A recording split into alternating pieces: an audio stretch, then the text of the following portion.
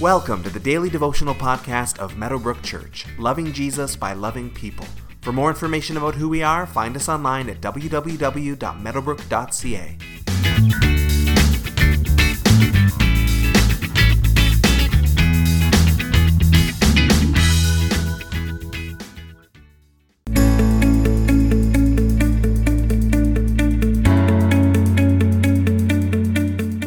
When something goes wrong, we often ask, who's to blame? Whose fault is it? Where can we lay the blame? When something is off, it can be important to figure out who's responsible, and it may be necessary to hold someone to account, even discipline them for what has happened.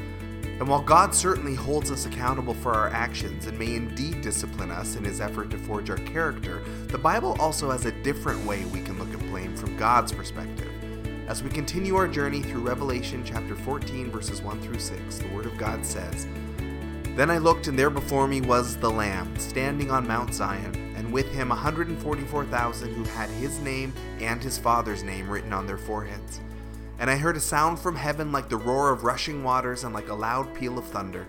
The sound I heard was like that of harpists playing their harps. They sang a new song before the throne and before the four living creatures and the elders. No one could learn the song except the 144,000 who had been redeemed from the earth. These are those who did not defile themselves with women, for they remained virgins.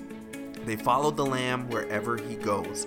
They were purchased from among mankind and offered as first fruits to God and the Lamb. No lie was found in their mouths. They are blameless."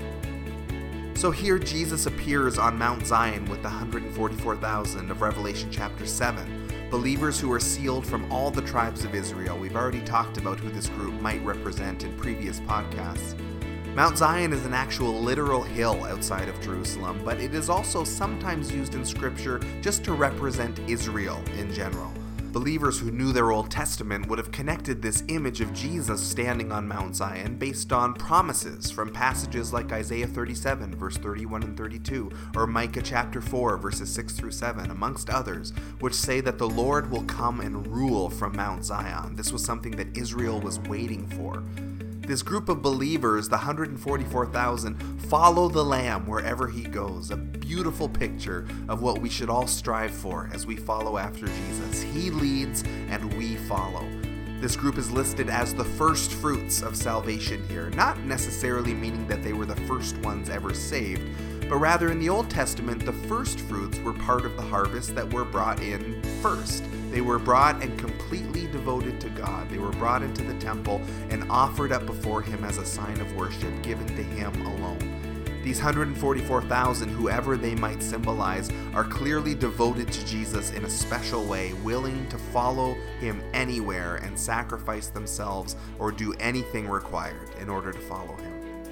A list of the character qualities is given for this group of believers who walk with Jesus in this time and in this special way, and again, it can inspire us to follow their example. They're not perfect by any means, nor are they saved by the good things that they do, but the power of God's redemption is obviously at work in their lives and is reflected in their actions. This group is sexually pure, they are honest, and they are blameless.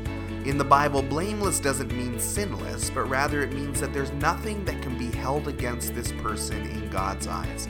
Although a blameless person still sins, they quickly repent and seek forgiveness. They offered sacrifices in the Old Testament, and in the New Testament, we trust in Jesus' sacrifice to make us right with God. Because their sins are confessed and forgiven, they have nothing that they can be accused of before the throne of God. They are blameless in that sense. Today, take some time to reflect on that term, blameless. Is there any unconfessed sin in your life? Is there anything that you haven't sought forgiveness for from Jesus? Pray the prayer of the psalmist, "Search me, O Lord, know my heart. See if there is any offense within me, and lead me in the way everlasting." Let the Lord bring actions or words or attitudes to mind that aren't pleasing to him. Acknowledge these things before him, repent of them, ask for his forgiveness, and take some time to pray for God to purify you and make you more like Jesus, just as he promised that he would.